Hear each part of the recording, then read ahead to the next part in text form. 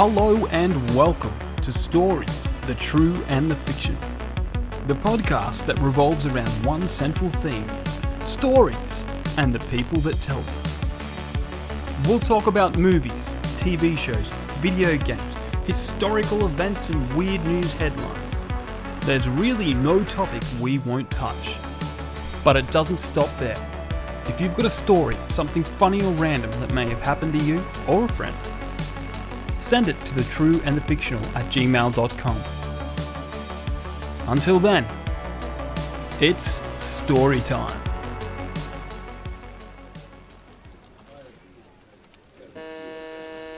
Miss Cleary, can you please get me a pen and paper?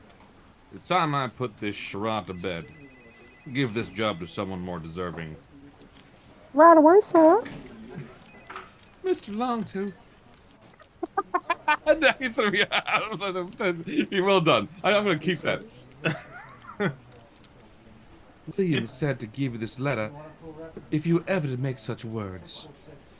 Well, I guess I should be reading it then. Edward R. Longtooth, from John Feathers, written in his own foot. Dearest Edward, as I pen this with my own foot, I can see that you are still right where I left you, surveying the battlefield.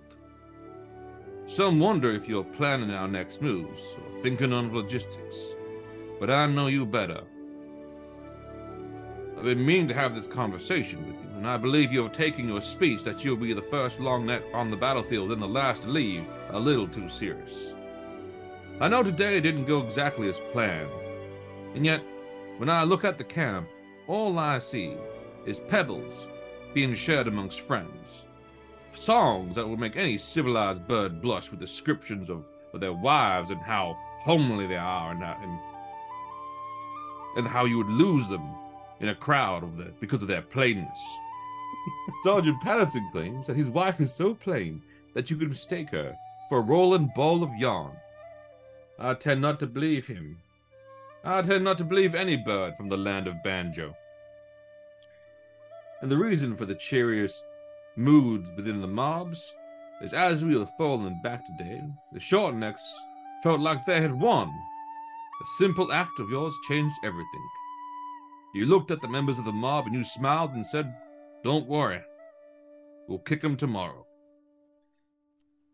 If things don't go your way, not once have you put your head in the sand. You've always extended your feathers, shook off the dirt, and gone back to kicking. I know after this war, you might wish to go home, put your head in the sand and spend some time with that exemplary, wonderful, run-of-the-mill wife of yours. But for the time being, once this war is over, the mob needs you. They need you to extend your feathers, shake off that dirt, and get back to kicking. I will, as always, be right by your side. From your brother in wings, John. Welcome, everyone, to Stories, True and the Fictional. We are, of course, here on the eve, or the cusp, or I'm not sure if it's already launched, or the launch of the amazing book written by our very own. A story of friendship, of brotherhood, of the bonds that bind us and the plain women that we leave at home that drive us to our victories.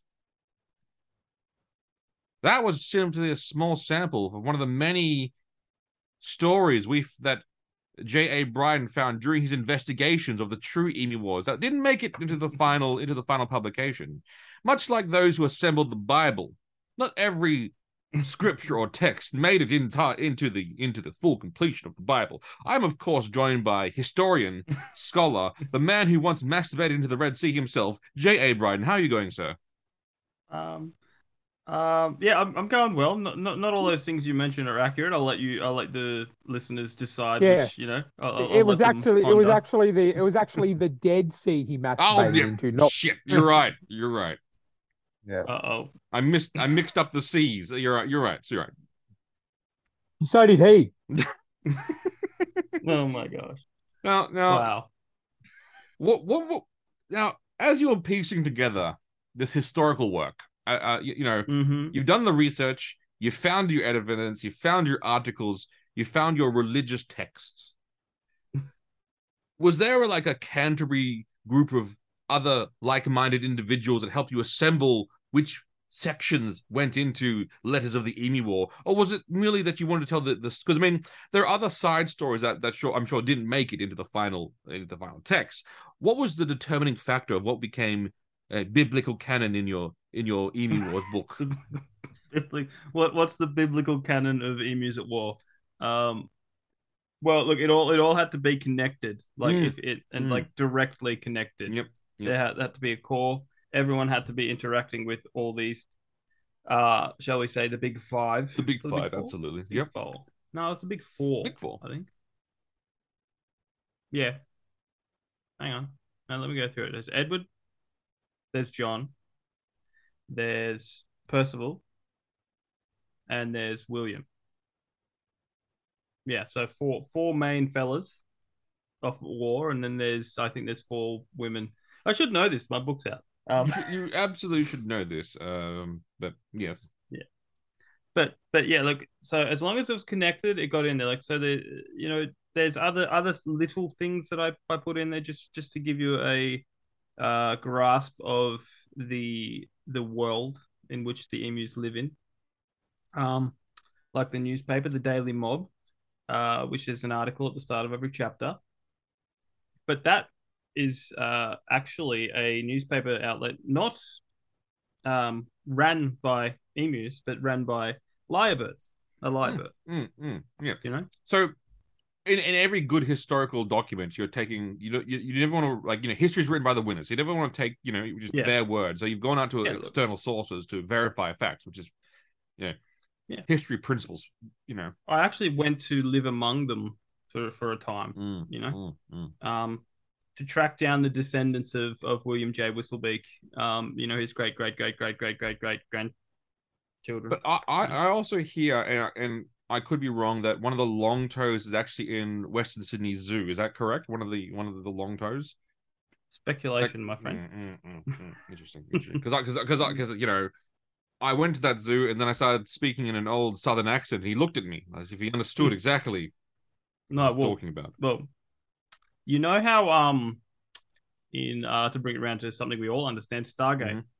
You know how the gold, how they pass on their knowledge through genetic memories. Emus work the same way, my friend. Now, I understood that reference. Speaking of genetic memories, I'm of course joined by an esteemed scientist who has now had his medical license, his scientific license, his pharmaceutical license, his research license, and all of his 16 military grants suspended for what the Pentagon called an abomination amongst God. Ryan D. Haig, or former Dr. Ryan D. Haig. Now, thank you for joining me. That's okay. I wanted to clear up the mess here. Basically, there is a war going on between Russia and Ukraine. Mm-hmm. The U.S. government approached your research labs to build. Basically, they were saying we need a new aircraft to fight the Russians. We want something that's more dangerous than the Cretaceous period or the Jurassic period. Something that, like, so you took exactly their words. They were probably thinking more like a military fighter jet that's deadly. You genetically modified a pterodactyl and gave it Gatling gun arms and the ability to shoot assets out and the taste for hunting Russian people through the sky. It has stealth. You gave it some stealth capabilities, and then they canceled your grant because of one or two of them decided to go loose and do their own thing. Now, can you explain how unfair this entire process has been against you? Well, I mean, they're trying to make me out to be the bad guy. I did exactly what they wanted. I mean, I even gave them copies of Jurassic Park to watch just in case something like that did happen. But then they just said, well, we've got no time for it. We're fighting a war. We've got no time for work to fix it. And I said, okay.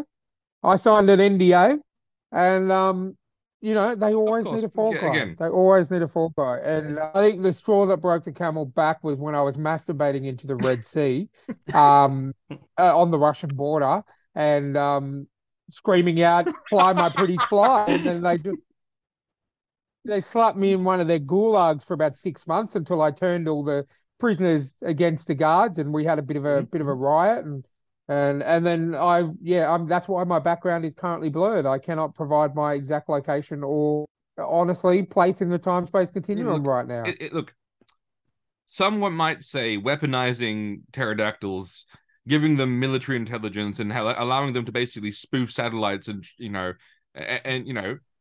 would be dangerous. But I mean, you're really just thinking what the next war is going to be, and you're just really trying to prepare the world for the next conflict. Obviously, your program has been stalled, but obviously, as you've said before, you're going to continue on the research. Is that correct? Most certainly, I've acquired some new video footage of someone who previously tried to do this. I believe it is in animated style called Dino Riders, and this footage is actually very, very good to my cause. I've come up with a few different ideas, and I've got myself a piece of land out, and I'm not going to say where, and let the games begin. Absolutely, and all of Dr. Haig's research is possible by our generous patron, sponsor, and goddess amongst us, Rebecca Castles of the Rising Dawn series, available on Amazon and where all good books are sold. While she wants you to get off the hybrid wolves that can blend in, and we're working on it. I think that seems like more of a side project to dinosaurs with Gatling guns on their backs. I mean, to me, that just feels like a more important piece of this entire puzzle, in terms of the arms race. But I've also noticed that most of your lab assistants have multiple arms. So I mean, I guess the arms race, you've already figured it out. Well, that's right, and that's essentially what I thought. What can I do to increase productivity, increase body limbs? And I'll tell you what, our productivity's gone from 100% to 200%. Absolutely, and and I did promise Miss Rebecca Castles that when I did get a spare bit of time, I will definitely work on the cyborg werewolf human conundrum, and she could shoot the first. She could use the creations for her when they do an adaptation of her book. Yeah. Because without her sponsorship, the genocide I'm about to unleash on the world would not be possible. Thank you, Rebecca. And thank you. Speaking of genocides and DNA, the Henry Cavill project, is it true that his DNA is so powerful it cannot be cloned, it cannot be recreated? It is literally, you've tried to make multiple Henry Cavills in lab, but just nothing happens. It's beyond science at this point. Yeah, look, I've tried, and splicing his DNA. Not even splicing his DNA. I was just lucky enough to get a lock of the lovely man's hair. And I try and put it through the processes. I just end up with Ryan Reynolds, and frankly, it's just as much as he is quite a handsome fellow, he's no Henry Cavill. Yeah. So basically, as I guess it's the photocopy principle. Then the copy is not as good as the original. So basically, as we try to photocopy Henry Cavill, we get a Ryan Reynolds. Hey, and look, Jamie's always plugging his book, and I thought I could plug. Look, if you're in the market for 1 to 675 Ryan Reynolds, just hit me up at genocide is fun, not all work @gmail.com. And just on that, I would be happy to fund you, Ryan, but just on one condition. Sure. If you perfect the Henry Cavill cloning, right, and you create, let's say, 5 to 10 of them. Okay. When you send them off on a mission, you have to say, "Here comes the cavalry." I like that. Oh, wow. Look, I can. That's a promise that I can not only appreciate but can fulfill. So alternatively, you could have 3 of them, and you could say, "Here comes the cavalry." You thought too long and hard about that. No, that literally just came to me. I think I'll go with the cavalry. Here comes the cavalry. But Yeah, yes, okay. yes, excellent. Yeah. No, I like Wonderful. it. So now, apart from your genetic research and what the Geneva Convention would call war crimes, what else have you been doing with your time there, Ryan? Look, not much, not much. I've been watching. What have I been watching? I've been caught up with Superman and Lois, which is Mint. absolutely fantastic. Still, I finished episode 10 last night or Wednesday night. Fantastic. Like it's getting so good that they're actually shopping it around. So it might not be at the end. Oh, A lot of other really? networks are looking at possibly. That's the only CW show that has got on the cards, possibly looking to shop it around to maybe get another season or two. If the quality stays the same, I'm definitely on board because there has not been a bad episode yet. Hmm. And there's still plenty of places to go. In terms of, I haven't really watched any movies, but I have been playing a lot of. I obtained a couple of copies of some games on the high seas for my computer. I've been playing a lot of Breath of Fire 3 at the moment on my computer, which was one of my Outstanding. all-time favorite All-time great game. role-playing games. So yeah, I've been digging that. I've been spending way more time than I should be on that. Yeah, that's pretty much about it. I don't think I've really been well, aside from my usual wrestling. There's one other show that I have had very good feelings about, but me and Jamie will bring that up a little bit later. Absolutely. But yeah, not much. Just playing a lot of PlayStation while I can, playing a lot of computer games while I can, and yeah, that's pretty much it. Outstanding. Breath of Fire 3 is an Yeah. absolutely outstanding one of again. Back when games were actually hard, like I forgot how, Oh, that game like we're so is brutal. we're so used to. I was still having this conversation with Steph today. We're so used to games being even on hard mode reasonably easy, and then you go back to the PlayStation 1 era. Like there's that game, and there's another game I've been playing, which is unfortunately was never made available in Australia. It's called Lunar Legend. It's a similar kind of you're on a quest to find all the different dragons and Mm. stuff. 2.5 hours before I got out of the first dungeon. 2.5 hours before I got out of the Yep. first dungeon. Yep. Most of the games you play nowadays, you can finish in Two two and and a a half half hours. hours. But it was I didn't get my first power from the first dragon until 2.5 hours in, which is like the basic stuff. And then they start throwing the real shit Yeah. at you. So But games they don't make games like the that best thing anymore. about Breath of Fire, the one thing I love Yep, the most about it, is like yep, the boss is at this level. It's like going, you're gonna fight it at this level, or you're going to die. And there's no that's it. And so you train, you get stronger.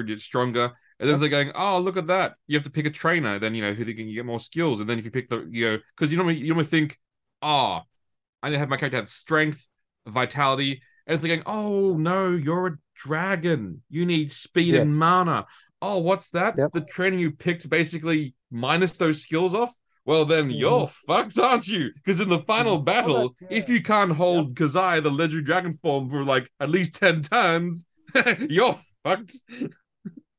because again, this is the age old Breath of Fire is the age old tradition. Your first, what's your first mission? You rescue a Yep. cat. What's your final mission? To To kill kill God. God, It's literally, absolutely. and that's the thing about Breath of Fire too. And what I love about Breath of Fire 3, which I did forget about, is it gives you the ability to control which dragon you have because you go throughout the world and you might miss these, but they're dragon Yeah, seeds, if you don't get but they're them, not yeah. not part of the story Nah, necessarily. Like you can there's just miss them. I just got my first one after going through Windia with Nina. Mm. And if you didn't know, it's just a path that has a question mark. If you didn't go down that path, this gene is the reverse gene. Whatever, say for example, you're a fire Yeah. dragon and you've got fire only, and the boss you're fighting needs frost. You use the reverse gene, it just switches that around without having to have the frost property. Mm. You can literally just Yeah, reverse because whatever elemental you're you using. get fire and Yeah, defense as yeah, your the ones you get from the story, and I think you also get the god power as like the god dragon in the story. That's further down. Way That's further way down. further down. That's part of the But story. fire is the one you get initially. That's the one because you actually start as the baby fire dragon in the mines when the game opens, and that's the one that you do keep until the time jump later on.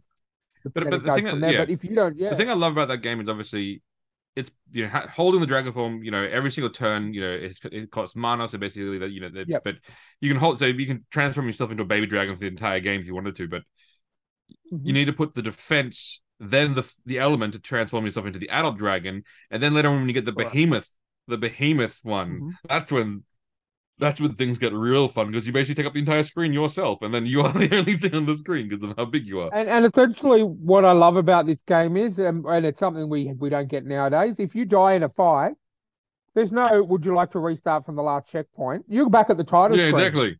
And you just have to hope that you save. Oh yeah, it's like going. If you didn't save regularly, it's like going. Well, you didn't save, eh?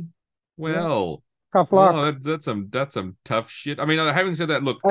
That game's fun, but it's challenging. It really is. It's not as brutal as Legend of Dragoon.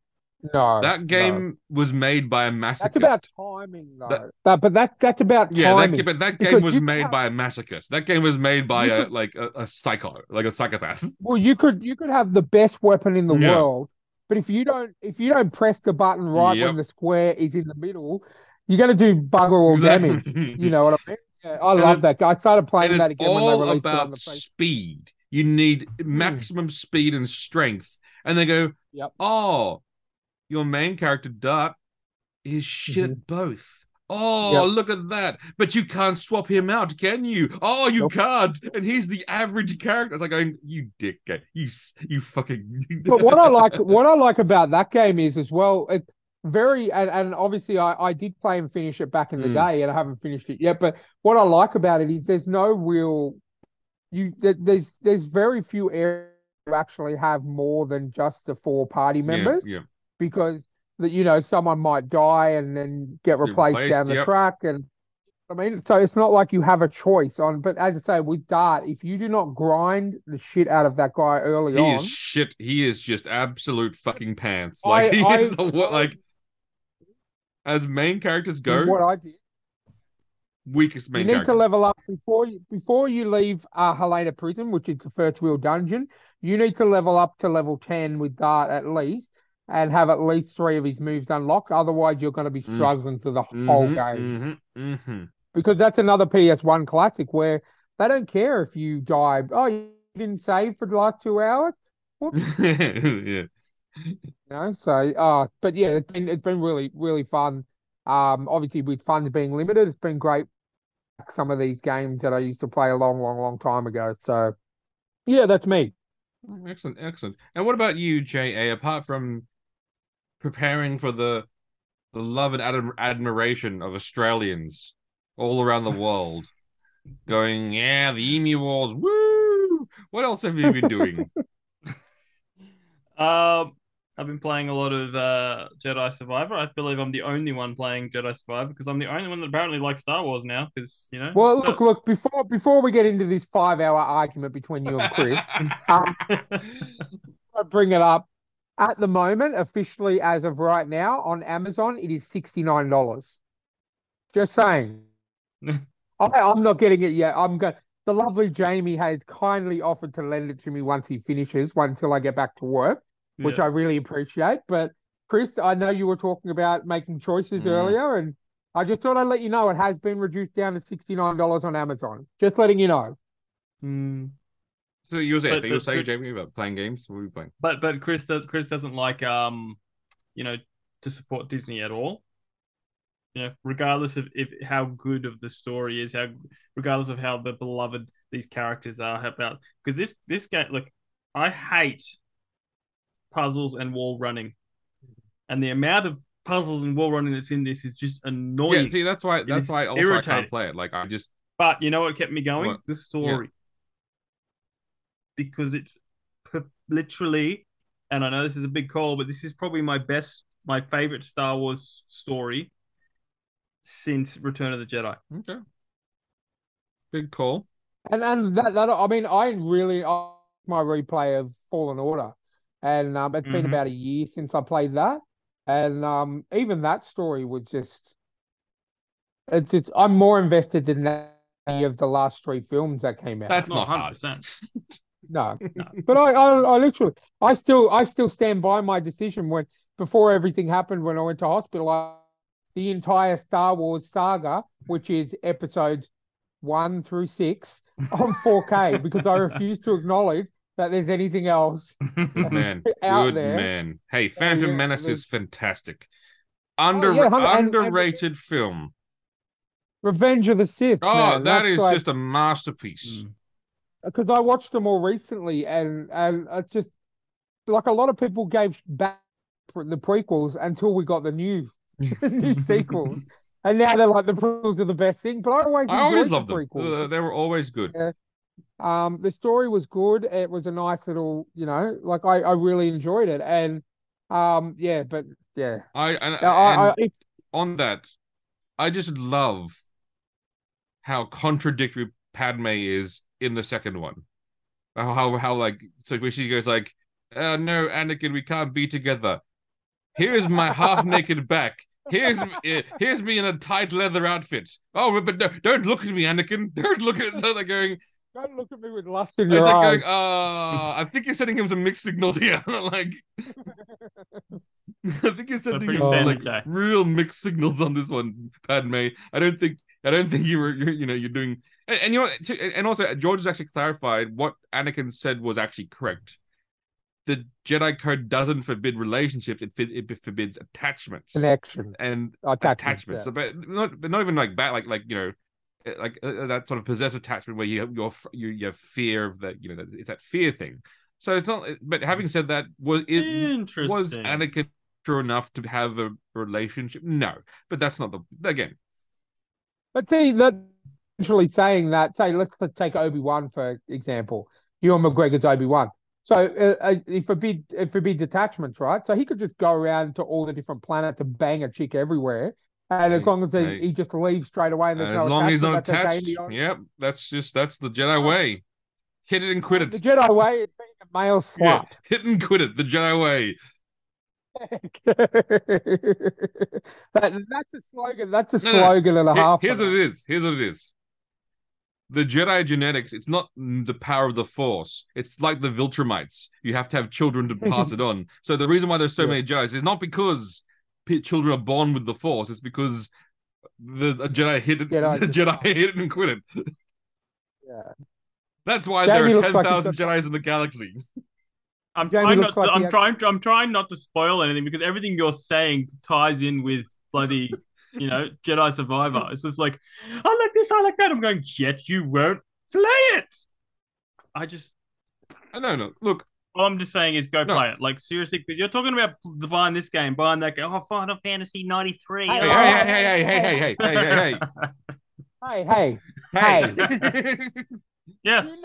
Did you know that there hasn't been a and look, I'll even bring Final Fantasy 15, the piece of garbage that was, into this equation. There has not been a new Final Fantasy game in 12 years. Exactly. Okay? Because you know why? Because I bought 15 and I've played it for about an hour before I met Steph, and we've known each other for 11 and a half Before years. you set the game on fire and went, this is the worst thing I've ever seen in my life. Yeah. So, and they're going back to all mechanics with summons, with just Jamie. Final Fantasy 16. Jamie will be playing it. I'll play it when you play Jedi Survivor. Let's say that. You know how I know Jamie? It's his birthday soon, so Jamie will be playing it. And I've already. It's all Jamie. It's already done. It's all like Jamie. It's taken care of. You will be playing it. So it's quite convenient. It comes. I think it's 20 days today. Yeah, it comes on the 22nd. Correct.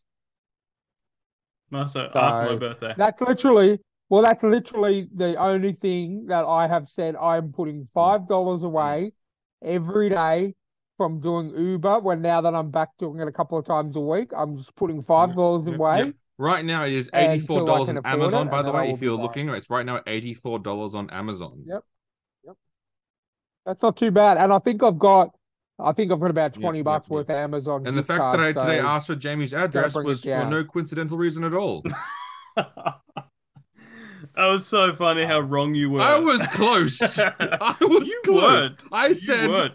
40 something, like You said 47. yeah, 47, like Isn't Blossom it Street, or like nine? No, It's 90? it's something. Again, it's something. there isn't even 90 houses in my street. It's something plant based. So I said a tree. So I just basically like I was like going.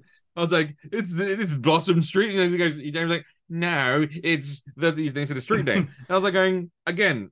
I was like, You're like- one of five. I was going to be one of the five. Like No, no. It was like I knew it was something plant based. I'm like going like 90% of the streets in my town are plants.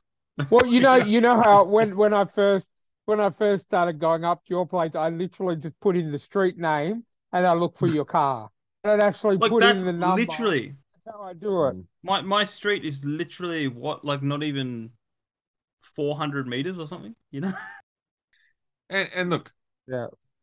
there's also Diablo coming out, this is a huge conundrum. Yeah. And look, the main reason why, well, whilst Jedi Survivor might be a good game and it might get me through 20 hours of absolute entertainment, a game like Diablo will get me through hundreds of hours of enjoyment, because it's it's a loot game. That's what it is. Final Fantasy, they've said the story is about 35 hours and it's about 60 plus hours or to 90 hours if you're a completionist. I'm going, oh, poor Ryan, like, oh my god. like I'm not a completionist, so I'm like, I'll go the story, that's fine. Yeah. Look, I will absolutely play Jedi Survivor. Survivor. I will. Yeah. I do dread the jumping because I love challenging games. I like fighting games are my thing. So I'll learn fighting moves and I'll learn them correctly, and I'll spend like ages.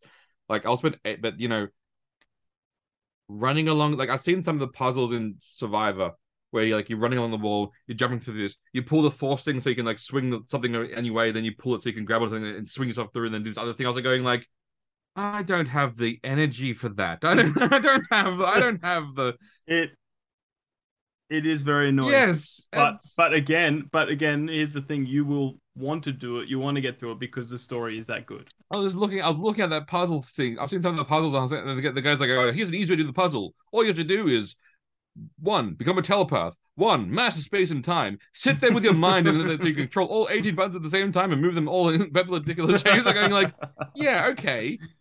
If I don't have that kind of, my mind isn't that riddled, and so I just can't do it. Well, seeing as we're just talking video games for a sec, I might bring up one thing. We've spoken about some amazing ones that are coming. I'd like to speak about something that I signed up for, and I was a beta tester, Ooh. and I was extremely disappointed. It's pretty much done what Last Jedi has done for Star Wars, and that is Street Fighter 6. I know it's out in a couple of days. Do not buy it, please, because as a lover of the Street Fighter saga and obviously the Mortal Kombat saga, what was once a great history and rich characters has now become a virtual tournament where children step into Guile, Ryu, Ken, so you make them your avatar, and then I know it was so cringe. I literally I forced myself to play through a few different scenes, and it just made me sick. There's a like a picture like one of those tournaments that they have for like League of Legends and stuff like that. So the kind of feel. They've got an announcer, and she's annoying as Of all course. hell. And yeah, you walk up to a machine, you see kids playing Street Fighter Oh. 2 on a machine and stuff like that, and they pick their avatar and they jump in. There's not like the story. There's no main real story. It's more of just like a. I mean, it doesn't hurt. It doesn't help that I have been playing a lot of Oh, Mortal but Kombat you've been playing 11 like as the well. creme de la creme of story. You've been. But there was no story in Street Fighter 6, and I played it as late as last week, so they can't say, "Oh, we've got plenty of time to I thought they had fix learnt. things." I thought they had learnt that from last time, where like they had done that before, um, where they had like made a game and then they didn't do the story, so they had to do a bunch of updates to put a story. And I thought they'd learnt their fucking lesson. Yep. No, I played what they called story Uh-huh. mode. I don't know how you can call it story mode when there's no story. Oh, So I hate to. I mean, and after what we've just seen in the trailer for Mortal Kombat 1, oh, I exactly. mean, so I'm just being honest. If you're a Street Fighter fan and you're thinking of outlaying the $129 or whatever it is, I'd probably wait because I have a feeling this is going to go the direction of Midnight Uh, Suns, that it's going to become half price soon, and then it'll probably end up on the PlayStation Plus collection. So I would most definitely hold out. Um, it was very disappointing, and I'm not biased because I love Street Fighter. I grew up on Street Fighter, even more so than Mortal Kombat. I grew up on Street Fighter 2. So yeah, like I was one of the time zone at Blacktown and play it at 9 o'clock at night. So yep. like it was a massive, massive disappointment. Another thing I noticed about it which is weird for Capcom, a lot of stuff you have to buy, a lot of microtransactions involved from what Oh, I can see. fuck. For costumes Hmm. and like apparently what I saw, if you want the traditional Ken Ryu Akuma costumes, you have to pay for them. Like they're all updated and yeah, it didn't You look see, good to be honest this with is you. so all the reviews were saying like this is the best game in. See, this is why reviews are shit because all the reviews are saying like, oh, this is the next like this is the groundbreakingest, most exciting thing that like there has never been a game this good since. Now I know. Now I know it's like going, there's never been a game since good since they paid me to say that this is a good game. Yeah, well, I mean, and unless they've changed a hell of a lot in a week, I don't think Oh. it's. Yeah, look, as I said, to each their own. I'm just trying to help listeners out there that No, may because that's be, not that's not the like kind of myself, a game. little bit That's not tight the on kind money. of game of like that's not the kind of game like no. Like No. And save your money for Mortal Kombat 1 yeah. next Have year. you finished Mortal Kombat? Did you finish Mortal Kombat 11 by the way?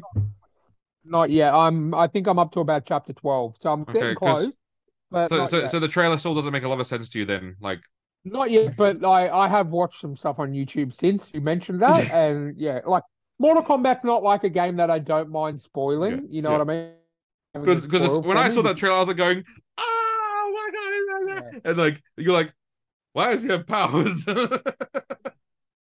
But I like the idea of the trailer in Mortal Kombat 1 trailer of old Raiden. Like Raiden with Mm, little to no powers. You know what I mean? Like it's and I really liked the Oh, look, there's not much I didn't like about that trailer. I was pretty much erect the whole yeah, time. It just looks amazing. But yeah, I did actually watch the ending to Mortal Kombat 11 online just in case because it is very hard, yeah, even when you're playing it on like medium. yeah. So yeah, but Right. I believe the Armada behind you is Sorry. One second. Yeah. Spark. Press the attack. Do not let the rebels have one iota of time. You will destroy them where they stand. This is where hope dies. Sorry about that, guys. I'm working out of the office today, and I had to. You're working from home, yeah. Exactly. But yeah, I actually, and this might segue into something we'll talk about later, but I actually did check out IGN's review of Mortal Kombat of Street Fighter 6, and I thought, you're keeping with good Good tradition. I'll traditions. take it in exchange for ratings. Okay, Yeah. I'm saddened about that because again, I love Street Fighter so much. Like it's one of my like. I'm just gonna look if it comes on PlayStation Plus collection, I'll see what changes have been made. but it's definitely not Look, on maybe my. I'm give not going to spend. Capcom like a few months of like updating. Maybe they'll fix it. I doubt it, Yeah. but maybe. But yeah, I even have memories of I think it was Jamie's first birthday when I started hanging out with you guys. Street Fighter Five, and even though we were we were fighting each other, the story was still pretty relevant. And It was good. and the fact that I was excited when I got because I'm a Capcom because of Resident Evil and how much I play Resident Evil.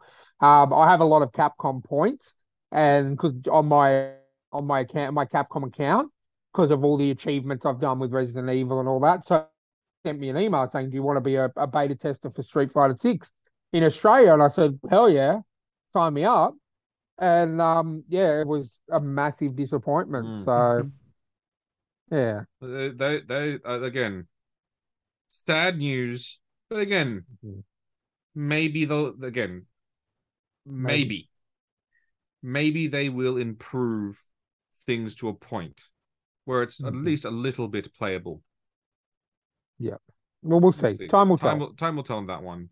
But that again, that is saddened news on that one on that front. You'd think they'd learn. You'd think they'd learn. Well, I just didn't want people to go out and spend an exorbitant amount of money that they're asking for a game that they're not expecting. Disappointing. What do you got again, Jamie? You're not really a fighter game kind of man, are you, Jamie? Unless the Ninja Turtles are in it. Like Injustice. Injustice, Mortal Kombat, like yeah. That was great. But the old school TMNT tournament fighters, that was cool. Oh yeah, back in I the remember day. that. Brutally hard, but fun. And I didn't mind Tekken. Tekken's always Tekken good. was good, Tekken's yeah. good. Yeah. I think the new one's coming out. I think it's Tekken 75. It's coming out soon or something. But I only ever played one. I played one, and it was like that little lizard dude that farted. Yeah. It's like, nah. No, I play Tekken for the storyline, so I need to catch up on some. I need to catch up. Like I need like before I get the next Tekken game, I need to catch up on what's been happening with the Hihachi Mishima Corporation, and it has Jin finally conquered the Devil Gene, or is he always, or has he conquered, or has that conquered himself, or like it was in Tekken 6 where he actually took over Hihachi Mishima and was actually the villain of the game. Like where does Jin stand in the scheme of Hihachi Mishima? It's very key. And then he went to Brisbane to clear himself of the evil, which is weird and a weird decision of his to go train in Brisbane, but that's a whole separate other. Like Brisbane, Australia. Yeah. Brisbane? Like the game starts off with like Jin makes his way to Brisbane to train in different styles of karate. I was like, why Brisbane of all places? Like what? Like really? Probably a lot of investment. Probably a lot of probably not paid. No, honestly, there probably was like an Australian on the staff. Was like, going, can we make it about my hometown? Okay, all right, yeah. Okay. No, weird ass place for Jin to go train in karate, Brisbane. Yeah. But this is separate. Well, I mean, movie world's there, so maybe maybe they were shooting Mortal Kombat Annihilation at the time. Oh, by the way, amazing casting for Katana. Katana, yep. Now I'll say one thing. If what's the director's name again? James Wan. James Wan. If James Wan thinks his stupid made character is going to get with Katana over Liu Kang, then he needs to go fuck himself with a giant donkey. Mortal Kombat 11. He needs to understand. Now, Ryan, block your ears. Spoilers. Okay. that even when the man, the legend, Liu Kang became a fucking god, he went, and she's coming with me because I'm not living my entire existence without her. Like this, if James, like again, maybe they've fixed the storyline and removed their stupid made character and made it about Liu Kang like it should have always been. But again, I don't want to get too mad about this because I don't want to spend the next 80 minutes yelling at James Wan. Well, I'm sure you'll find something else to get mad about. But yeah, that's my thing. Especially when we bring in our correcting IGN. Don't you? I mean, essentially, I am like you guys. The only reason why you brought me back was because of going. We need to have a landmine We now have like a, Yeah. a device that can be easily triggered and explode off into giant tirades of, Yes. of rage. You're still going, well, We were actually debating calling this podcast "Triggering Chris." It sounds very catchy. But we knew it would take at least a year to get you in. yep. Because actually, I think this week we've been a podcast for 2 years, right? Oh, wow. Look at that. So we've been But Liu around. Kang and Katana forever, and the greatest Mortal Kombat movie was obviously the first one, and that that was the great. And you know what? Video game movies have come a long way, and like, look, sorry. Let me get back on the. The Mario movie showed something I think that we all should understand. You don't need to explain why video game powers are the way they are. They just are the way they fucking are. Like, here is a mushroom. If you eat it, you gain powers. If you get hit, the power disappears. Done. Simple. Easy. Everyone can comprehend that. James Wan goes, here's an extremely complex way that you get powers if you're a fighter because you got a symbol, then you got to fight. It's like going, shut up. James Wan, just say, like, in this world, people can shoot fire from their hands. Like, again, he spends this whole movie trying to explain why they have Mortal Kombat powers. They're going, and then they're going, really? This is what you need to explain, that some humans can have powers, not that there are multiple dimensions constantly at war with each other trying to take the dimensions. This is what you spend your time on, like focusing on, like, how do they get their powers? It's like, oh my god, James Wan, I just want, like. But you got to remember, James Wan comes from, aside from his stuff, he comes from Aquaman, where DC probably drilled it into his head. You need to explain. You know what I mean? It's not. I don't think it's his fault. I think he's gone. He's like, well, this really. Well, look at the money Aquaman made, and I explained everything. Well, so I'm not going to hold him, and he's an Australian let's as well. Look at I'm not Super going to hold Mario him. Brothers $1.2 billion box office, and let's look at Mortal Kombat. Let me just go Mortal Kombat. I love this because Chris knows that one's for children and families, and one's for 55 million. Mortal Kombat. Mortal Kombat was R-rated, I believe, too. I think I'm trying to see from my Blu-ray. Yes, one is for children, but I guarantee you, most of those people who enjoyed that movie were not fucking kids. They were us, for God's sake. Because you know what? There are 2 games that we grew up on. 3 games, maybe 4 games, depending on the on how many consoles your parents could buy you. What were they? Mario, Sonic, Mortal Kombat, Street Fighter, Contra. Maybe if you're that kind of guy. But basically, these were the things that shaped your childhood. So I guarantee you that James Wan could have tapped into the same power, but he chose to go, I'm making my own stupid character with his own stupid things, and then I'm also going to change why they have powers, rather than just being like, they have powers because they have powers. Shut the fuck up. Like, like he should have. Again. Speaking of games that make your childhood, I watched the Tetris movie. Oh, so good. Ago. That was surprisingly good. Did you? I didn't realize how much Russian espionage was behind the creation of. No, is that okay? Is that based? Is that true? Like, I don't like. It is a true. Is story. that a true story? I looked into it after, because I watched it while I was in hospital, and I'm like, no. And then when they get like the initial startup, I'm like, yeah, cool. And then they get into the whole Russian secret service and all that kind of thing. I'm like, this cannot be true. So as soon as I finished the movie, I looked into it, and it is actually insane. True. Yeah. So it was so good though, that movie. So the guy that created Tetris was a Russian. Mm-hmm. And because when you think about this, Tetris is the definition of a communist game, isn't it? Every block has its purpose. The block cannot move from its purpose. The state determines what the block's purpose is, and every single block must work towards the state's goal. I mean, right now, Tetris is a Russian game. That's just communist game. Like, if you step outside of your purpose, if you step a little bit outside your purpose and do not land where the state wants you to land, it is game over. Because you have failed, and the next block will then land on top of you, and you will then fail that as well. This is why you fail, because you're not following the state's plans. Yeah, but then if you follow the state plans, you disappear. Exactly. This is what I'm saying. Yes, Jamie. And when water is wet, sky is blue. We're talking about communism here, Jamie. Like Like they had gulags. We're just talking about communism here. Like why are you going like it's shocking? They disappear. It's like water's wet, sky is blue, grass is green.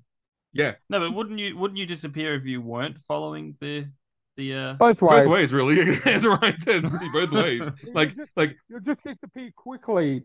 You'll just disappear quicker if you follow the state's rules than if you don't. oh.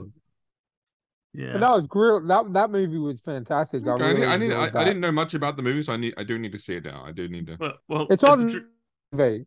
it's on Apple TV. Yeah. Yeah. All the high seas. All the high seas. I mean, I watched Um, Air recently. Oh, great movie. Yeah. It wasn't bad. Now, Yeah. when Ben Affleck can bother to stay sober, he can still make a damn fine film. I don't actually like. Honestly, I don't know if he drinks or not. I actually, but when he bothers in a role, when he doesn't phone it in like he does in Batman, when he actually bothers to do something, like when he bothers to do something acting, yeah. and direct it well, that's a damn fine film. I actually heard that apparently he used to drink, but then he doesn't anymore. Oh. That's why he looks so miserable at the Grammy Awards when he's with J-Lo. But when you see like with his character, I was getting really strong. You know that Irish guy from the IT crowd. I felt like he was channeling in terms of his look. He looked so much like him, but that was a. I was so it's to see Nike only having 17% of a market when the movie starts, and thinking, what? When did this ever happen? That people say like there's going to be that there are other athletes that are going to be the GOAT in basketball. So going, there's one man that made an entire shoe company that created this concept about getting stock options and points for deals that didn't exist before him. There's one man that, and I was actually even listening to an interview with Charles Barkley. When Charles Barkley went to Nike, Jordan came to him and said, "Hey man, what are they offering you?" He told him, he goes, "No, don't take that. Take half of it and get the rest in stock options." Charles Barkley's like, "What?" And he goes, "No, trust me. Get it in stock options." And now Charles Barkley's going, "Man, I'm sitting on so much cash because of that." They're going, "See, the man changed the sports game. The man changed the basketball game." But that film, and Jamie said, "Do I have a problem that Michael Jordan wasn't in it?"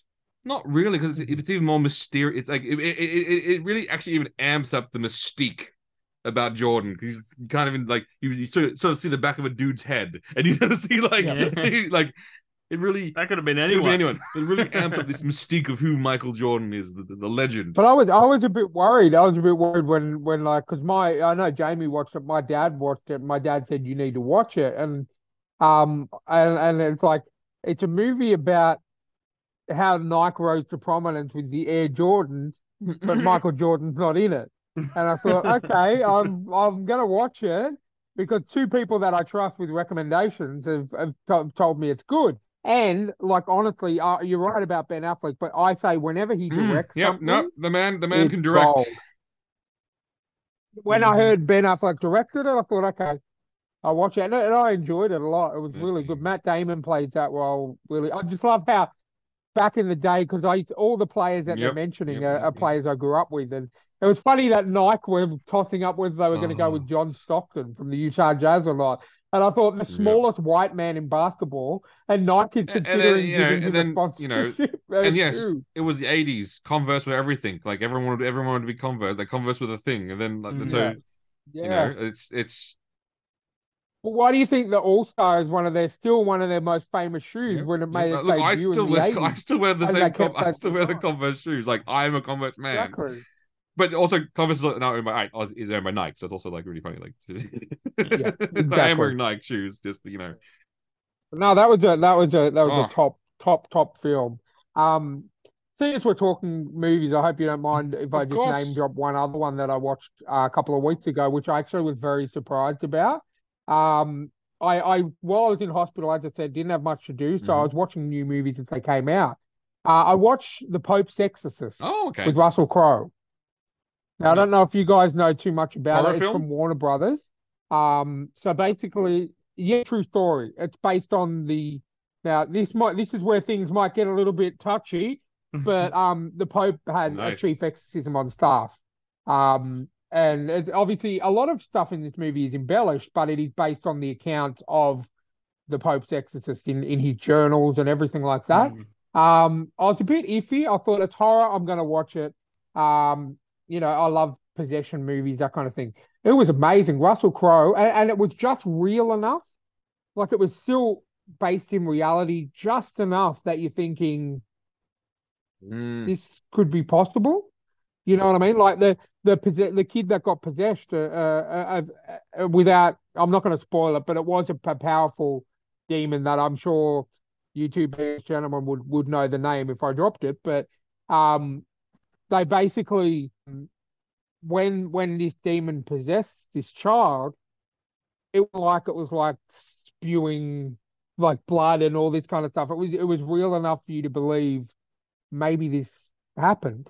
You know what I mean? Mm. And I'm very skeptical. Nothing. I'm like, yeah, I can see whether this, and this. But then again, while I was in hospital, I had nothing to do. Did my research on the actual gentleman that it was based on.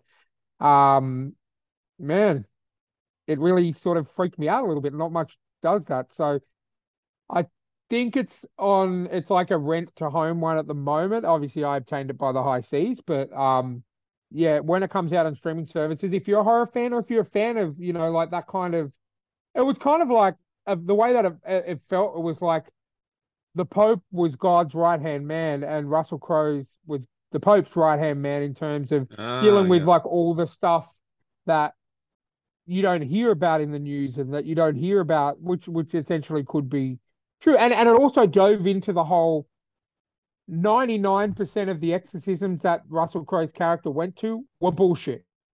And openly said that he had tricks. He had these little tricks that he would do to prove Ah, people would, and then what they would do is that if they were schizophrenic, they would exhibit the same kind of signs. So he would then get them mental health, like help. yep. He would then, because this was in the 80s and the 90s, so he would actually get them the help they needed. Mm. Because he was also a man of science as well as a man of the church. Yep, yep, yep. So I think it was a very good, but he said in his whole 30-year career, there was only two instances where he truly believed he was dealing with something, the demons possessing a human soul. Yep, yep. And yeah, so look, if that any of that kind of interests you, it's probably more for the viewers. I don't know if it's up your guys' alley, but check it out. It's really good. It's called The Pope's Exorcist with Russell Crowe. Um, Russell Crowe is absolutely fantastic in it. Supporting cast is just as good. So Yeah. Now, no. speaking of demons and demology and things, Jamie, where do you stand on the works of Solomon, the Testament of Solomon in terms of demology? And where do you stand on there being 7 kings of hell? I haven't looked into it enough to form an opinion. Really? Like you're normally such a learned man, so Lucifer, Beelzebub, Satan, Abaddon, Mm. is it Bahamut, and then Asmodeus. Asmodeus, the 7 lords of hell. Where do you stand on this as being, so there's some people saying, it's written by some crazy person, so it doesn't count. Some people say it counts. I mean, it really depends on where you. I mean, what are your thoughts on the 7 lords of hell, Jamie? I literally have not looked into it. I vaguely know about it, but I'm someone that doesn't go, here's my opinion if I haven't looked into it. Okay, So, well, tune in next week as we discuss Jamie's opinions on the 7. And honestly, I do want to hear your opinion on the 7 lords of hell. And I swear we'll come back next week and Jamie will look like that Charlie Day meme. Linking Exactly. everything together. Yeah. It's like, you're right. Why would there just be one Lord, like Lucifer and Satan? It's not. It's 7. There are 7. He'll just, he'll like, he'll like, Well, look, Jamie, if you want to do your research exactly what Chris is talking about, watch The Pope's Mm. Exorcist, because literally one of those names that he mentioned was the demon that possessed. Yep, the 7 lords of hell. yeah. Again, because people often mistake, and depends, they say, Satan, Beelzebub, and Lucifer are all the same thing. Like, are they? Because according to the text, it's maybe it's the same. Look, that kind of stuff really intrigues me does. because I do like the horror stuff. But it also not just the horror stuff. Like it's led me into researching about different faiths and different, because obviously, good, evil. We all know there's a constant battle between good and evil, regardless of what religion you believe in. It's always a battle between good and evil, and that kind of stuff has always interested me. So, I think maybe that's why I like this movie. But you know what, Ryan? I have to say one thing, one final thought on this all. Fuck you! I have to buy Diablo now. Fuck you! Like that's the like that's the it's decided then, isn't it? I have to go. I have to go fight the lords of hell now. Thank you, Ryan. Thanks. That's you made the decision. Look, I'll see you in hell at 8:30 on Saturday night. Yeah, that's right. We'll jump in and try and dungeon dive. Oh my goodness! Oh, look at Jamie's disappointed face. He will get it, Jamie. Don't worry. He will survive. Again, Even if I have to buy it for him for his birthday in November, no. Once we Ryan, will okay, now here's the thing. Jamie will lend it to Ryan. Ryan will finish it. Then I will play it from Ryan, and then I'll return it to Jamie. There we go. The system works. Welcome to the library. Yeah. Okay, I should just open a library. You know, I mean, my library of 6 games, right? Yeah, six. Hey, John Cena made his entire career out of 4 moves. You can survive on 6 games. I know because I play one for 6 months. The 4 moves of death. Like you can survive off. You could. Although this coming from 2 guys who probably replayed Final Fantasy game or a Breath of Fire game about 150 million times. Yeah. I played through Final Fantasy VIII 1 when I did it properly. 2 with the theory that if I kill Squall, all the enemies level off Squall's level. And then actually, yes, the game is super easy, but you get a terrible ending. Like a really terrible ending.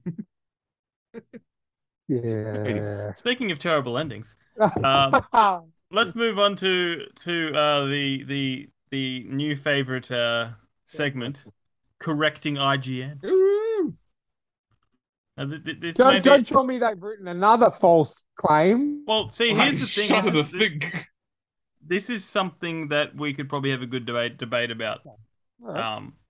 So the headline is why it's okay for adaptions to break from the source material. You can go get fucked. Now, Can I have a guess on what they're basing it on? Go for it. The Little Mermaid. No, actually. No? Oh. Well, the picture under it. The picture under the headline is The Witcher, The Last of Us, and Resident Evil. Okay. Okay. All right. Now what you've said. Them's are fighting words. I have a doctorate in Resident Evil, so we can talk about that. And it's not a Resident Evil game unless you're trying to infect the president. Let's just not even. We're not even going to go into this whole thing. So what? So which? Okay. Well, they've got points. They've got points throughout the. Right. I'm not gonna read the article verbatim, but no, please, Jamie. Okay, the first point, one is that they touch on is The Last of Us. It says The Last of Us diverts from the games for the better, which I don't agree with. Okay, they need to back up that statement with an actual fact. Like what's okay. Well, they're saying that the first thing is how the virus spreads. That wasn't better. That was dumb. That was worse. No, it was dumb, and they made the point that, or at least Neil Druckmann made the point that like otherwise they'd be walking around with gas masks on all the time. You wouldn't be able to hear them. Oh, fucking actors in their precious like fucking egos. You can't see my face. I don't want to do this because you can't see my face. That's James L. Jones are going, then you clearly can't act without. and obviously they touch on everyone's favorite episode 3. You get to tell a wonderful, beautiful story. Which deviates from the whole brutal reality of the world, but again, and I actually like the version of the game better because it was like they had the life, but then like you find out he was dead, and then you guys, oh well, yeah, fuck you too. It's like going, oh shit, like. But okay, look, that third episode, as good as it was, again, this is and I'm speaking as a gay man, it was forced.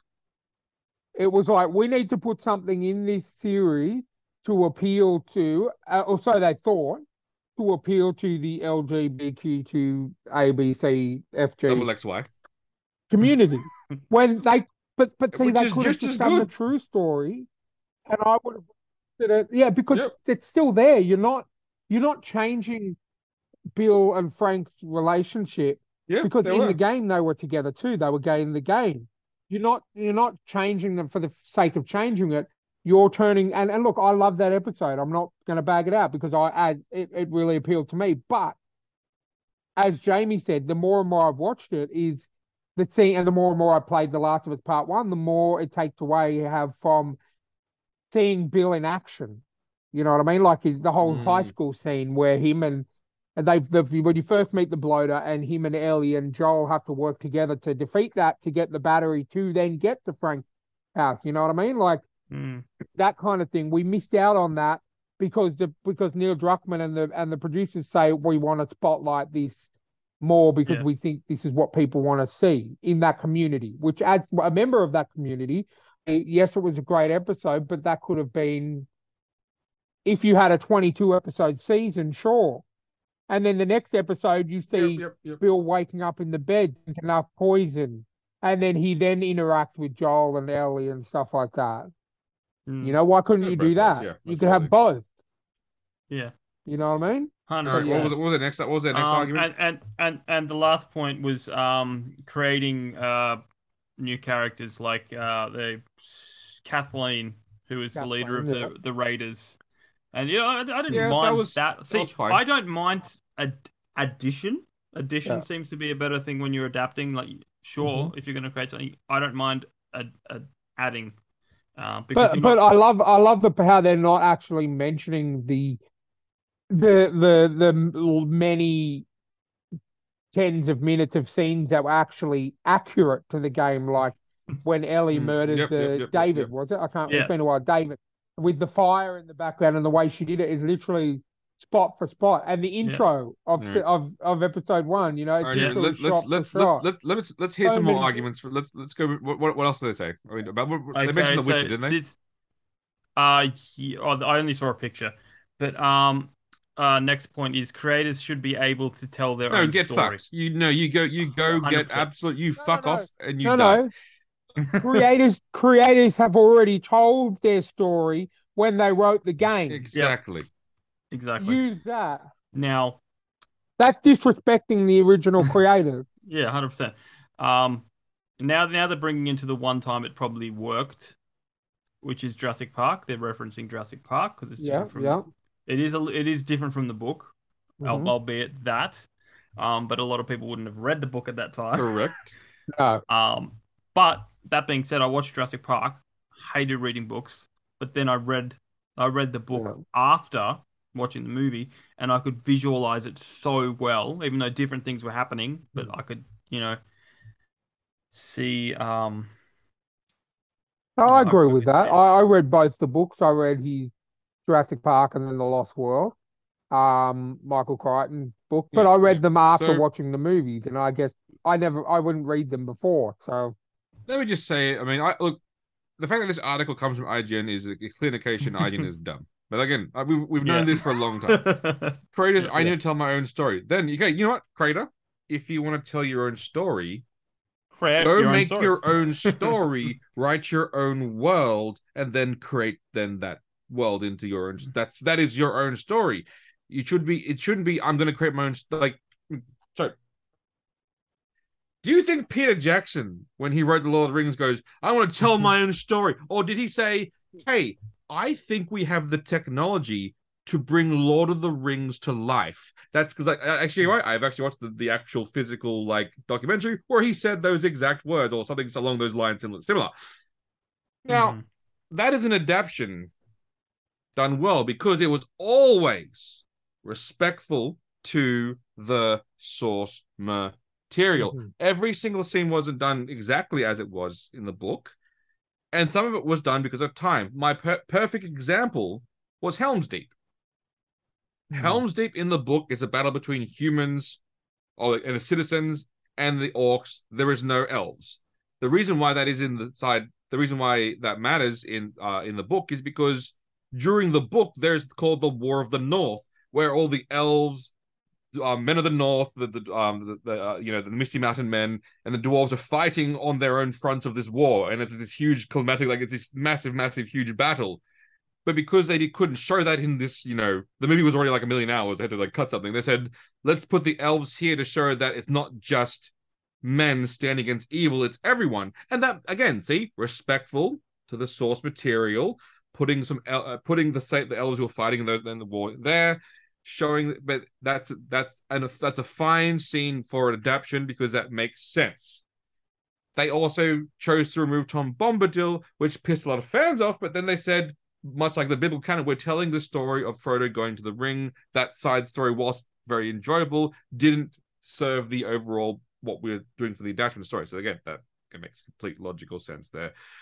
That's adaptation done correctly. And even Jurassic Park and Jurassic World, because they're respectful of what they're adapting, and they're doing it not because they're going, I'm going to tell my own story. They're going, how can I make this idea visually come to life, and with the constraints of one, budget, time, effort? How can I show the meaning of what they wanted to in that scene within the constraints that I have? Not, I wanted to do this because bleh. Like The Witcher, for example, they like that they've butchered that to fucking all no ends, and not because like they wanted to be respectful to the source material. It's because they had ideas, and you know, obviously Henry Cavill quit because obviously he's sick of like he was obviously sick of like the show, because because he was saying, and he's right, Geralt in the books is a very like, he's smart, he's witty, he's smart, he's actually like introspective, he thinks a lot, he like has a lot of opinions, he has a lot of thoughts. And one time when he's going to kill a monster, like when they hire him to kill this monster, he was like going, oh well, like how bad is it? Because that's one of like the last of its kind. And like the king's like basically going, oh, I'm so sick of you witches philosophically like rambling on about the like, should we kill these creatures because like it's a species that's the end of it, the last of it. I'm going, no, like he was just really asking a question and like posing a thought. And then like the king's like, oh, just yeah. And so like again, so certain changes, if the changes are to with an adaptation, yes, can you do exactly as you're going to do it? No, but obviously when you're doing an adaptation, like I say, a movie, you're going to have to make some changes. But as long as the changes, you're doing it with, you know, with reverence with the material, that's fine. Harry Potter, a perfect example. They made, you know, like a lot of outstanding films, but they're going back to make a show now because, as pointed out by like J.K. Rowling herself, is they cut so many storylines out of the movies because of time, and it was like, because all of a sudden they're going, hey, why does Ron's sister like Harry? When did this happen? It's like going, no, in the books, there's a whole thing. That's a whole like whole arc. That's where the difference is. There's a difference, like you said. There's a difference with, I want to tell my own story, which is the wrong way, and we've got to deal with what technology we have available. We want to bring the best adaptation we can from the written page with the technology we have and the time constraints we have, to life as best as possible. They're both adaptations. One's right. So and as I'm sure we'll move on to Resident Evil, we can see there's more wrong than right. And let me talk about some good adaptations one more time, just to really rub it in the point where if you do it quickly. Sin City. Yep. The Watchmen. Oh yeah. Materials taken with due reverence and done correctly. Did they make some changes? Yes. Did they make the changes? But the Watchmen, if they wanted to do the Watchmen right, the movie would have had half hour. Exactly. They had, again, they cut the entire pirate subplot. Yeah. And they even the Curse of the Black. And they even mentioned why they cut it was because, again, it's an entire pirate subplot. They couldn't really have that in the film. But it was still a fine again, as close as you're going to get to that book. Like, again, that book, people say that people hated it because they're saying they shouldn't have even done it. They're going, no, like, it was good for what they could have done. They treated it with as much respect as possible. And one example, and this is going to sound slightly blasphemic, but I will say it. One example when an adaptation is better was the movie 300. That is vastly superior than the comic it's based on. Oh my. Because you know that amazing last scene where he's going like, they stare in fear, not at the face, because like under the merciful face, what happened with them when they're fighting 300 Spartans? Now they face 10,000 Spartans commanding 30,000 Greek. And this amazing shot. In the comics, that's them sitting around a fireplace as he's telling the story, and they're like combing their hair. Which scene looks better? One scene is better than the other, and like, you know, again, the comic was very like it wasn't the best of his works. It was very quickly drawn and stuff. So they made a lot of great improvements. That's why I think 300 is a better it's better movie than it is comic. But again, it was still done with the right intention and spirit to make like bringing that to life, and completely changing what we think of what Sparta actually is versus what it was. But that's a whole separate podcast. Jamie, you wanted to go on Resident Evil? Yeah. Okay. Moving on to Resident Evil. I've had a quick flick through. Basically, their defense is it made a lot of money. Oh yeah. Oh, that's literally the entire Mila Jovovich, however you say her last name, era of movies. They just said, we want to make a Resident Evil movie. What's it about? Zombies and a virus. Cool. That's all they took from Resident Evil. In their defense, do I like watching Mila Jovovich in shorts? Yes. And that's why I think it made a lot of money. However, when they did the latest movie, and you know what, in that era, the most accurate Resident Evil movies were the animated. Oh yeah, ones. 100. Oh, they were just amazing. But in saying that, because I know we're a bit short for time, Welcome to Raccoon City, which was the latest one that came out, was a spot-on adaptation. There were scene-for-scene shots from the first movie that they came out and said this is based on Resident Evil 1 and Resident Evil 2. They didn't go for like outlandish costumes. You know how you could clearly... it sometimes felt like when I was watching the Mila Jovovich movies that it was like ripped straight out of an anime because the way how comically accurate they looked. But that new movie was pretty much spot on, shot for shot, most of the movie, and they're doing a sequel to it, which I'm very happy about. That is the only accurate Resident Evil movie. The others, they're great movies. They're just not great Resident Evil movies. No, wait. You've sparked my memory on something. Hang on. Let me just Google that quickly so I can just. Literally, while Chris is doing that, literally the first Resident Evil movie, the only thing that was the same was the fact that they went to a mansion in the woods. That was it. Yeah. Oh, sorry. Everything else. So the reason why. Yeah. The reason why. Thank you for bringing that, Ryan. The reason why we should appreciate the Resident Evil movies, because in Resident Evil 2, Jill Valentine's costume was absolutely spot on, exactly as it was in the show. In the games, and it makes absolutely no sense. And there was one of my favorite Resident Evil characters, Leon Kennedy, he was in 2, 4, and 6. In the early games before they actually redid them and gave him proper haircuts. He had the worst emo fringe, and I think it's Resident Evil 4, the movie. He looks just like he's been ripped out of Target or something like that. You know what I mean? Like it is so bad. But hey. They screwed up Nemesis in Resident Evil 2, who was the villain in Resident Evil 3, the game. I could talk for a long time. Like Jill Valentine always wear a tight blue shirt, tiny mini skirt, black leather combat boots, and gun belt. This is just standard police uniform, Ryan. I don't know what you're talking about. I don't know what you're complaining about. This is. Look, I still own all of them because they're good to watch, but I just don't consider them Resident Evil. Oh no, films. They're not. But they're fun film. Like it's like exactly. I guess, but you know. All right, Jamie, just a few final points. I'm just pulling out a quote straight out of here just to see what you guys think. An adaptation is not bad or good based on how much it gets right. That's complete and utter bullshit. Then how is that adaptation? Oh my god! And the following line, it says, "The beauty of creative interpretation is finding new ways to retell familiar stories." Excuse me while I go get some avocado toast. You know what? Yeah. That's like saying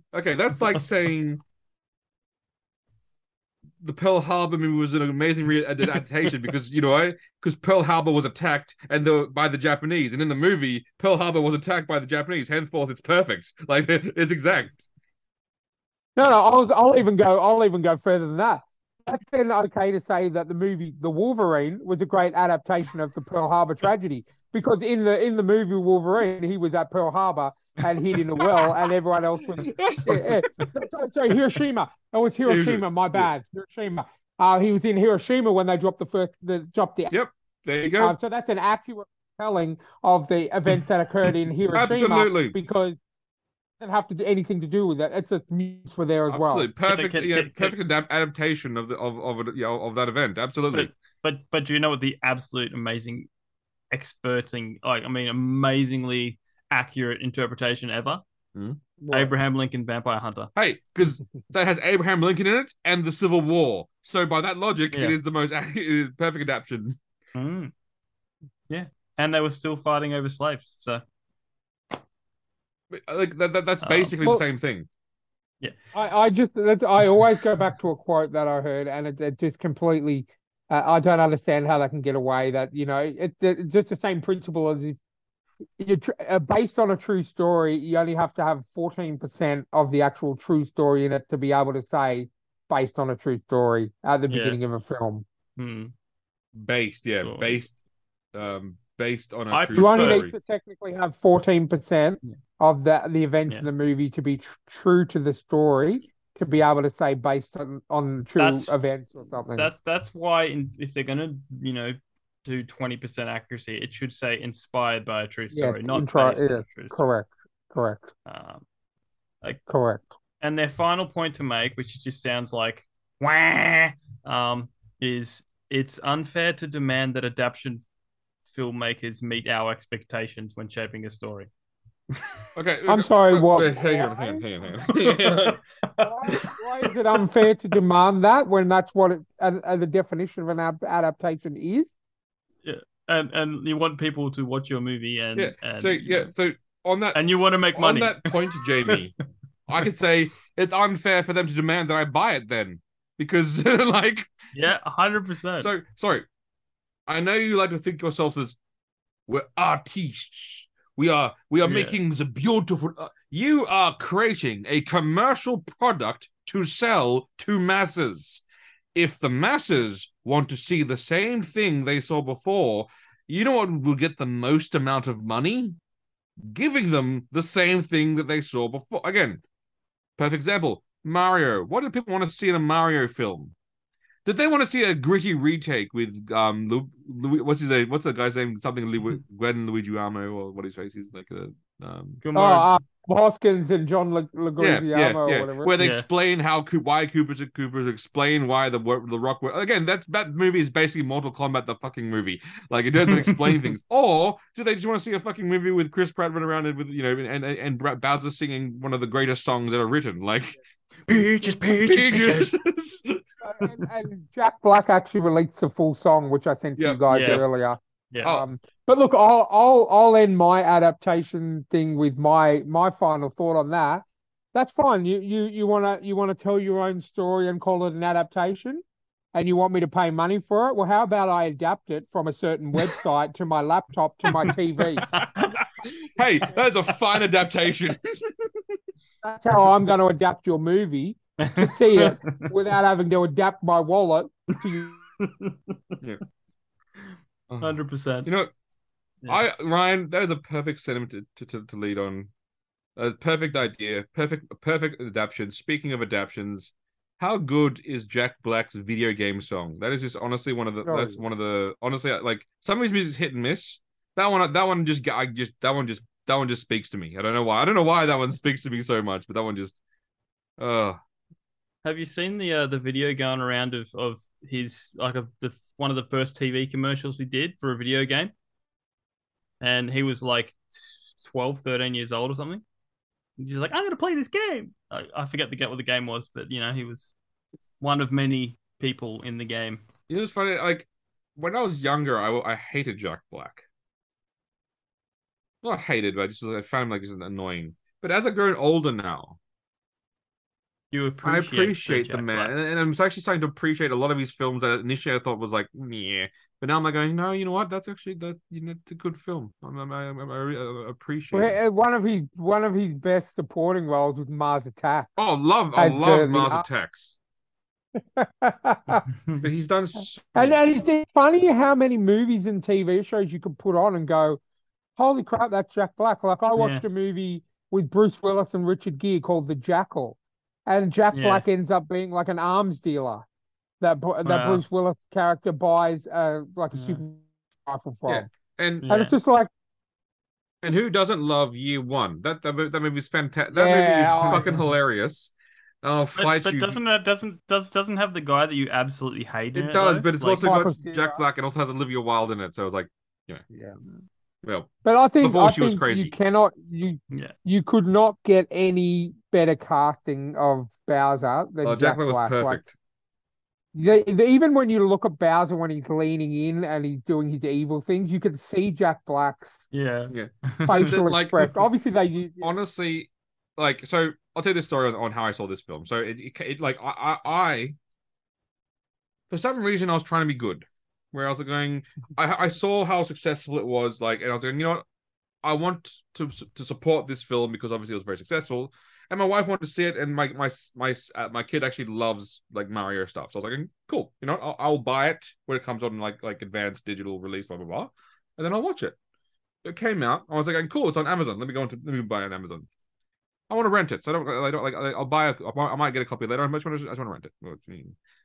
$30, and I was like, and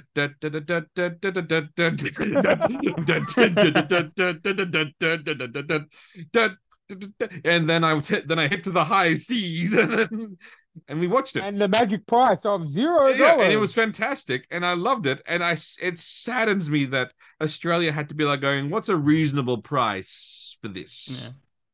No, How look, can we I make the most amount of money that we didn't But earn what or I deserve?" don't understand is why does it cost more to stream it than it would have cost if you had gone to the cinema to watch it? yeah, I don't understand. 100%. It should be so. Okay, look, even with now inflated movie prices, say $15. Yep, I would That's put down that, $15. $15 Yep, because that's what you would pay to go to see at the movies. I would put down 15 on that one. But you want to say, look, I'm going to charge you double. So, I'm not talking about buying it. I'm saying This is rent. renting. Yeah, I'm Yeah. talking the renting price here. Absolutely. Whatever you want to buy it because you can watch it multiple Yeah. times. But you're renting it, you've only got 48 hours to watch it. So I'm like, why am I going to pay double than what I could have paid to see it at the cinema? Mhm. And you know what? I did watch it illegally. I'm not going to say on a streaming site when I was in hospital, but it was that good that I'm actually going to buy it. Once I have money, I'm going And to look, buy it and I will on buy it DVD, because on I'm pretty sure it's Blu-ray. one of the movies that my son will want to watch on over and again and again and again Exactly. and And again. Yeah. as a wise man once told me, um, acquiring things from the high seas with intent to buy it is like eating a candy in the supermarket and paying for it on the way out. There you go. That's good. There you go. Mm. And I can say, like a lot of the movies I do see on the high seas, 90% of them I end up buying anyway. I just want to see them And I sooner would than I prefer to can give my buy money them. directly to Nintendo by purchasing other Nintendo Yeah. products. Yeah. Yes. Well, I think that's a great way to yes, end the buy podcast. Nintendo. Although I saw another article which I almost like RG, and then I almost fell on the floor laughing when it's like going, why the Ooh. PlayStation showcase was great for Xbox. I was like, Xbox is dead. Accept it. Move on. Like, like I have one. I have been waiting for something to play on it. I got this during the pandemic, like when it first came out free on my Telstra package. And I was like going, cool, Xbox. They got Game Pass. You know, they got Bethesda. They got Obsidian. And I'm sitting here still waiting, going like, just waiting for a game. Waiting for a game. I've actually packed it up and put it in like a storage at the moment because I'm going, I have absolutely. And it's funny, like someone at work with like a friend who are like hardened Xbox fans, or they were, and then they bought a PS5, and then now they mostly play on PS5 now. They're going, oh, look at that! It's what? I guess it's because we don't really live in an age of console exclusive games anymore, on the Yeah. Xbox If side they of don't have things, you know studios what like I mean? Sony does making like it's funny. The Exactly. reason why people didn't like the latest PlayStation Showcase was because 4 studios wasn't there, because Guerrilla wasn't there, because Sucker Punch wasn't there, because Naughty Dog wasn't there. I was like going, yes, but Insomniac and Ben's and a few other so Mm. of the 10 or 15 studios that you wanted to be there, 4 of them were, but because they weren't the 4 you wanted to see, it's like, oh, because yes, look, I also want to see what Sucker Punch is working on, 100%. But that game probably, like, Ghost of Tsushima is not coming out or 2 is not coming out for a while, so it was good that they showed Spider-Man off, and they got to show Spider-Man, and they got to show Black Suit Spider-Man, which was super exciting. And I've said this before, and I'll say it now: if he does not dance down the street in a black suit, then something has gone wrong with Sony, and they've lost touch with reality. Because that's a perfect. As I get older, my perspective on things changed, and I love that scene. I fucking love that scene. And I love that scene because I watched it without the music on, and I finally got that scene. Because when you watch this scene, it's like, oh, look how cool I am because of the music. You watch it with that music, and you watch it what people are looking at him. They're not looking at a cool guy. They're going, what the fuck? What the fuck is like? Because he thinks he's cool. He thinks he's awesome. Everyone around him's like going like, oh my God, this dude needs help. And that's exactly what that scene is like. So we've got Black Suit Spider-Man, which means, again, as I said to Jamie, if they don't do a DLC for Venom, then they've done something wrong with their life. Like, they've done, again, if I don't get to play Venom, then something's gone wrong. Like, there's something massively wrong. Well, I mean, it's like, obviously knowing what the end of Spider-Man 1 was, it's not going to be the traditional Venom. But again, I want a Venom. I don't it's no. Well, look. Yeah, look, I don't want to spoil it. Like, I know they've just released a version on PS5 as a standalone, so there might be a lot of people out there that listen to this that might only be playing it for the first time. So, and what we're talking about is like an end credit scene. So I don't want to spoil anything. But essentially, they kind of spoiled it in the 12-minute video anyway, because if you listen to it closely, there's something that Black Suit Spider-Man says. So, but anyway, I'm not going to do that. I'm not going to spoil it. But yeah, look, I watched that whole 12 minutes, and I'm kind of like, that is the Kraven we need in the Kraven movie, but we're not going to get it. And it is perfect, you know what I mean? Kraven. I'm not going like, yeah, you are leaving the jungle because he needs to hunt the most ultimate prey. And then you see like Black Cat pop up, you see Kirk Connors pop, the Lizard, like all the animal-based villains of Spider-Man pop up, and he's just like, New York. Have you seen? Have you seen the video that someone put up where it's like he looks at the they give him the video to watch, and it's just Tobey Maguire doing the dance. But 100%, I've always loved Kraven, and I know that I won't be watching that movie because it will suck. But this Kraven looks great. Look, if we get this is the best Kraven we get this year. Honestly, this is a fine Kraven, and it's already the best Kraven we'll ever get. And once again, I'd like to reiterate, the video game world seems to be doing better job at telling stories and being accurate. See, it's really cute that Jamie's now seeing that. But me and Ryan have been playing RPGs and JRPGs our entire life. We've known this for a long time. We've known that stories are told better with a 90-hour video game. I'm not a fan of the JRPGs, just the RPGs. You know what? The first time I ever had my heart broken about a game adaptation was Final Fantasy: The Spirits Within, which actually had nothing to do with any of the Final Fantasy games that had come out. Yeah. It's another instance of them just going, hey, let's name something Final Fantasy so people will go and pay money to see it. And it bankrupt their company. Yeah, and it had absolutely nothing to do with Final Fantasy whatsoever. I went and saw it at the movie. And Sony had to bail them out. Sony had to physically buy part of their company to help them. That was when they were still Squaresoft, and then they merged with Enix. Sony bought Enix and Squaresoft, and they become what we know Enix, now as Square Sony Enix. Bought them because they had to survive, to dilute Sony's power. They merged with Enix, so the shares they got a little bit less. And then eventually, I think fairly recently, Square Enix did a buyback where they basically bought back the shares that Sony owns of them. So basically, because people were pointing out like why is a major publisher sitting on their board of directors going, you should make games for PlayStation? Yes, only PlayStation. Yes. Like people going, isn't that a monopoly? Sony's like going, what are you talking about? But look, as I said, if that never happened and Sony never bought out Squaresoft and Enix Games, we wouldn't have the amazing game we're going to get on June 20th called Final Fantasy 16. So And look, Jamie, to alleviate your fears. Alleviate your fears. One. Unlike previous JRPGs where they take the script, they translate it, and then they just sort of like just release it. They wrote the script, they gave it to their English team, who then read the script and then went, okay, that doesn't make sense. Let's change it to that. And then they all came back together in a room and then decided on a universal script of what the story should be, so it works in all languages, but it's kept in with the core thing. The director was like, because it's basically set in like their version of Fantasy England, everyone is English. All the voice actors are English. There's not like this one American guy going, "Hi, I'm from a fantasy land." And he also made sure that every single region of the world has a specific English dialogue or dialect, so that when you are in a mercenary band and you hear someone speak in an English accent, you actually know which part of the world they're from because of that accent. I'm going, see, this is the level of detail I wanted. And this is why Creative Unit 3 is the best team in school. They made FF14. This is why they're the best team. This is obviously why they're doing it. But Jamie doesn't like turn-based combat, which I get.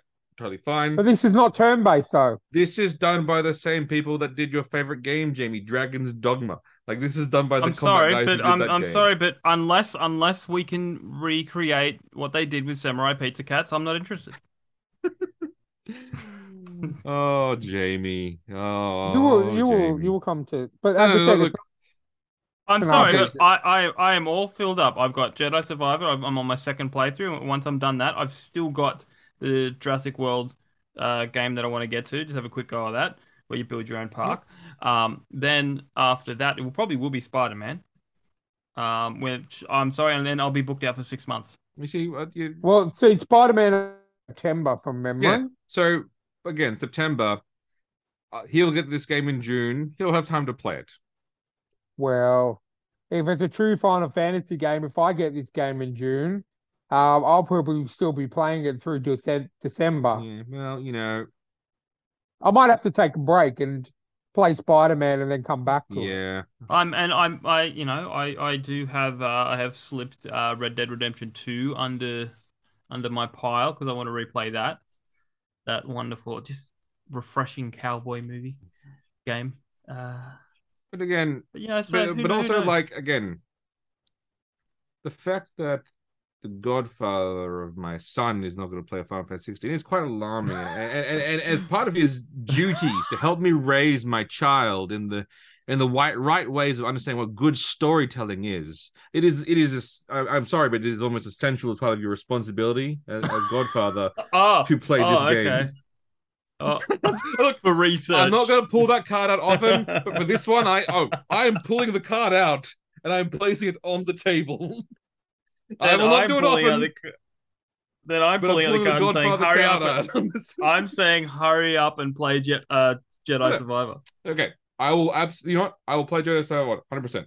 But I'm pulling the Godfather card on this one out. I'm putting it on the table saying, "I will play it, but I don't have to like it." I don't know. You don't have to like it.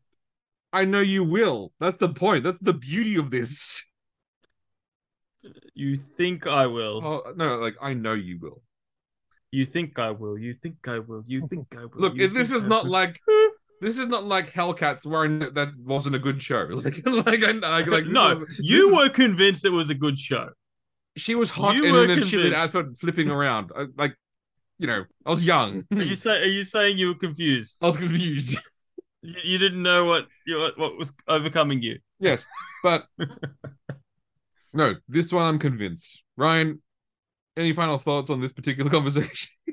Look, this is not the Final Fantasy podcast, but all I can say is I will be getting it. I will be enjoying it, and I would if Jamie does get it, I hope he does enjoy it because it'll open your world up to a whole bunch more. It's his birthday on Amazon. When you buy a present for someone's birthday, you can say as a gift, and then make sure it gets there. So again, this is just. I'm not saying anyone has done that. I'm just saying that if someone were to do that, Well, as we come to the end, of this almost 2-hour podcast, we surely know how to wing it this time. Yep. Thank you guys for listening. If you want to send us a story, send it to the trueandthefictional@gmail.com. Reach out to us on our Instagram, stories_podcast. Quick announcement before I lead you out to this finish. We are doing a crossover episode with our friends over at Technically a Conversation, who are very similar to what me and Ryan started with this podcast.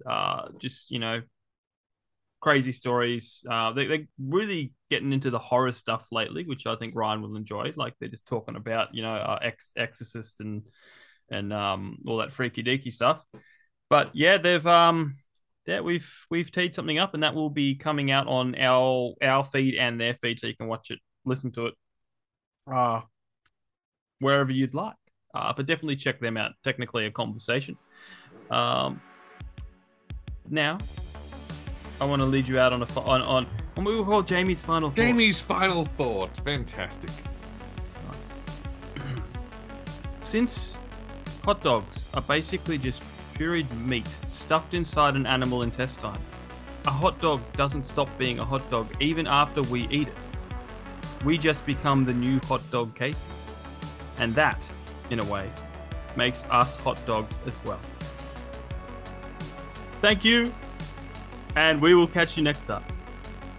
See you next time. Jamie kisses lizards.